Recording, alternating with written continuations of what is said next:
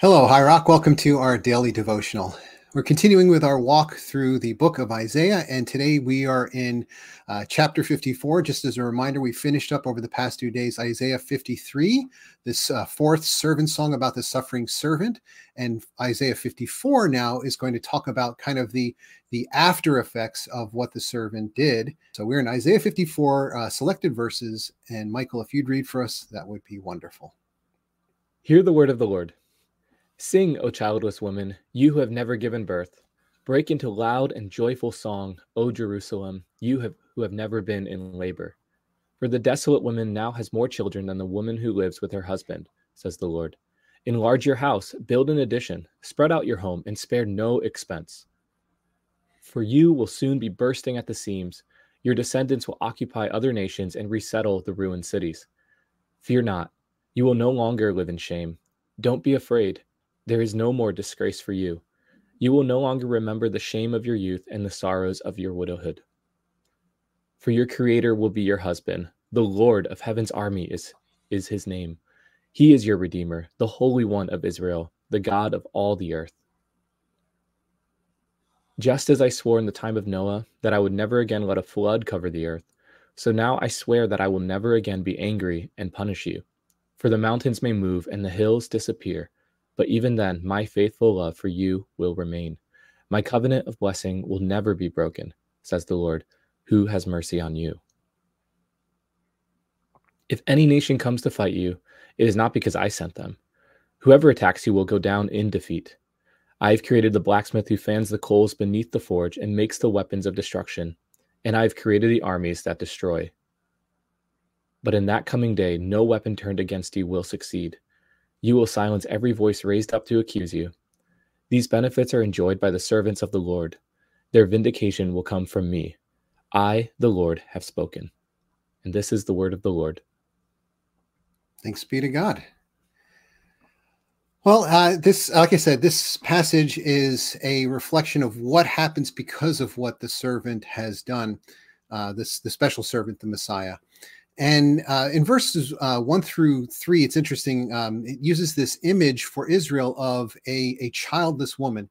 And so a barren woman or a woman without children would be someone who was experiencing in that society shame and frustration of purpose and being without a legacy or a future. And Israel is compared to that because Israel's purpose was frustrated. Israel was meant to be a light to the world, but because of its faithlessness, because of its continually turning to other gods and not being faithful to God, they ended up not living up to that purpose. And it was up to the servant, the representative of Israel, to actually do that because Israel, the nation, couldn't do it. So they were like a spiritually barren woman who didn't have children. But now God is saying that the child of the barren woman will be even greater. The number of children will be even greater than the woman who has a husband. And we get a context for this application actually in Galatians 4:27, where the Apostle Paul quotes this very verse, seemingly to point out how the children of the new covenant of grace outnumber and will be far greater than the number of the children who had come through the covenant of the law, even if that had fulfilled a greater purpose, that the children of grace are far more because it affects not just Israel, but the entire world. And this builds on an idea that's a theme that's really consistent in Scripture, is that God does call us to faithfulness, but at the same time, when we are not faithful, God's grace can more than make up for our lack of faithfulness. In other words, redemption overcomes sin. Redemption is greater than sin and failure. And so this is something that comes about, is that Israel's failure actually puts God in a position to produce an even greater success than Israel herself would have been able to do by producing all these children of a new covenant. And then finally, in verses 15 and 17, it talks about the vindication of the servants of God. And this parallels the vindication of the Messiah, the servant in the previous chapter. Just as the suffering servant was vindicated, so the servants of God will be vindicated because God will fight for us. Now, all of that said, I think there is one kind of caveat in here, and that is in verse 17, we get this phrase, in that coming day. And so there seems to be a context that points to a future day, as if this total vindication will not yet be our experience. Excuse me.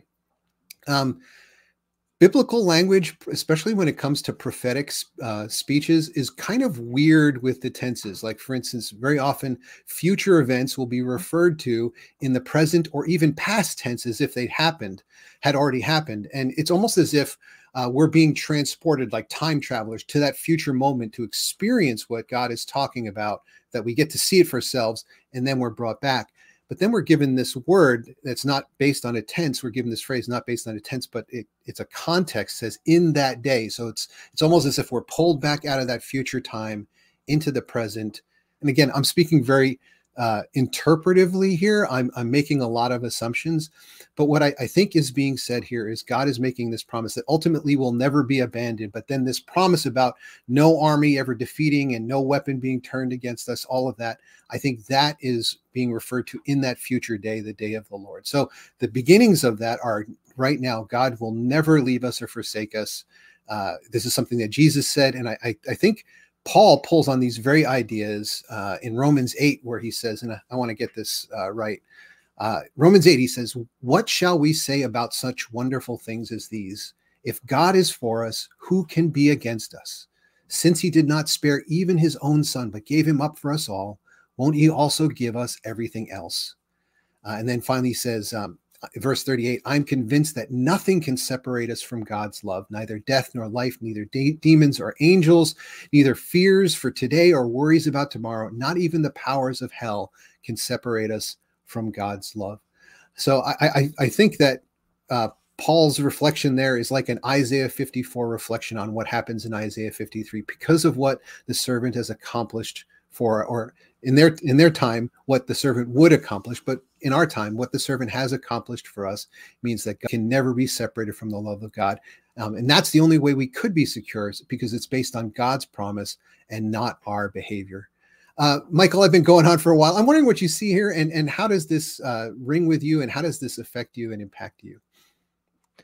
Yeah, I think these particular passages in Isaiah, I really find to be moving, and I think in particular because they're unlike some other texts in the sense that, like, these are poetic kind of prophecies, and I think I consider myself a poet. I've been writing a bunch, and I really love it. And one thing I do love about poetry is the way that it draws on reality, but tries to expand upon it. It tries to tell the stories in a different way, where it's just not like factual, but it's trying to like move something within you. It's like trying to get you to feel the what the writer or what the author is trying to express. And I see that in this text, where there's just this realness of naming, like, you know, how they felt, like the widow, like feeling like a widow, feeling barren, feeling empty, right? That name's a real experience. But then he goes even further to then try to draw upon making his point, not through just like logical or analysis, but through this like moving of the heart of towards a hope that is rooted in something real too, which is rooted in God's faithfulness. And I think that if it was written any differently, and if we try to bypass that, then we kind of miss what the text is trying to do, which is it's meant to be read poetically. It's meant to draw something out of us and meant to move us towards this hope in God. But then it makes where God then says, like, I will return to you and I will give you this hope. But guess what? It's not on you. Like, I'm not putting this on you. This is going to be because of my faithfulness, going to be because of what my servant does. And drawing upon Romans 8 again, like Paul writes that because he spends 8 chapters reflecting on what Christ has done. To make sense of it, he just says this really kind of elaborate metaphor, or these big images or these illusions. They aren't like these factual things or factual things. And I think that makes it beautiful. It makes us long and want to hope in what God wants to give us. And so I just find so much beauty in these passages. And I know it can be hard for some to like read these poetically, but I'd really encourage it. And oftentimes what helps is to read them slow, to read them aloud, and to pause regularly, to allow when you're moved, to allow your emotions to start to draw you in. And I think that's what can make this even more beautiful and engage us in a very embodied way, but also in a very real way too. So I'm going to ask a question that I think some people might be wondering themselves right now, and that is, when you say it not factual, do you mean that it is contrary to fact, or do you mean that it moves beyond just the mere facts? Like, what do you exactly mean when you say that?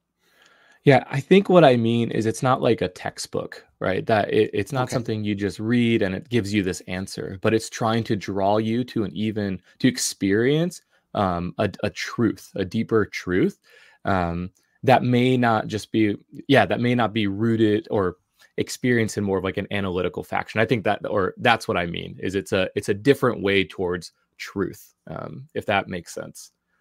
Okay, so it's something that affects us subjectively, not just an objective proposition like a truth statement or true or false, right? It's more of an Yeah. essay answer than a true or false. Yes. Yeah. Like a poetic answer, right? Mhm.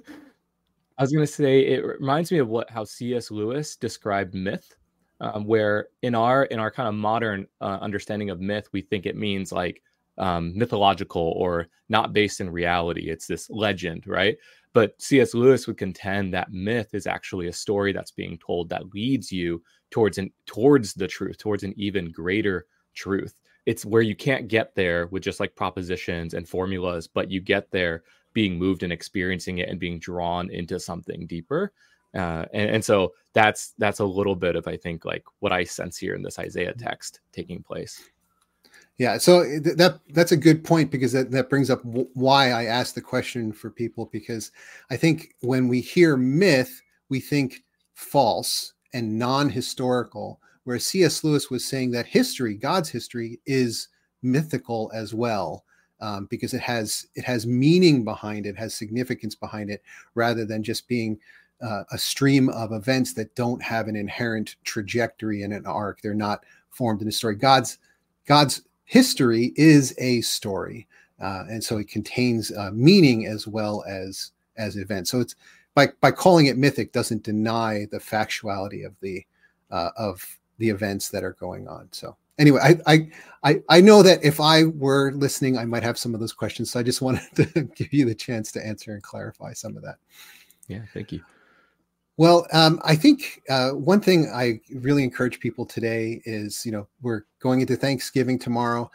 I really encourage you to think about the ways that you are thankful. How does this affect you, right? How does this impact your emotions, your perspective, your own story? How does this give meaning to your own story, to know that Jesus, the servant who was faithful, has secured this future for us, for you, and there's nothing that you can do. There's no failure that you can make that will distance you from the love of God.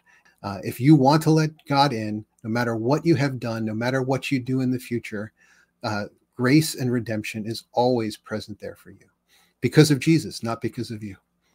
Well, Michael, I'm wondering if you have a final thought and you'd be willing to close this in prayer. I think that's it. So I'll go ahead and pray for us. Yeah. Lord, thank you for what you've done. Thank you for this hope that we have. Thank you for the ways you want to draw us nearer. And God, I pray that during this season of Thanksgiving, that we'd be able to remember what you have done for us, and we'd be able to share that love with others. And God, I pray that wherever people are, whatever they're experiencing, that, as John said, that they would remember that you love them, that you were with them.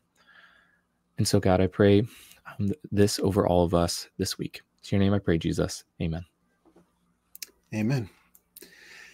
Well, thank you for joining us today, and I hope you're having a wonderful Thanksgiving holiday. We'll be back on Monday after the holiday. But during the meantime, I really encourage you to take this time to think of all the ways that we can be thankful for what Jesus has secured for us and how God's love is this secure. Go in peace.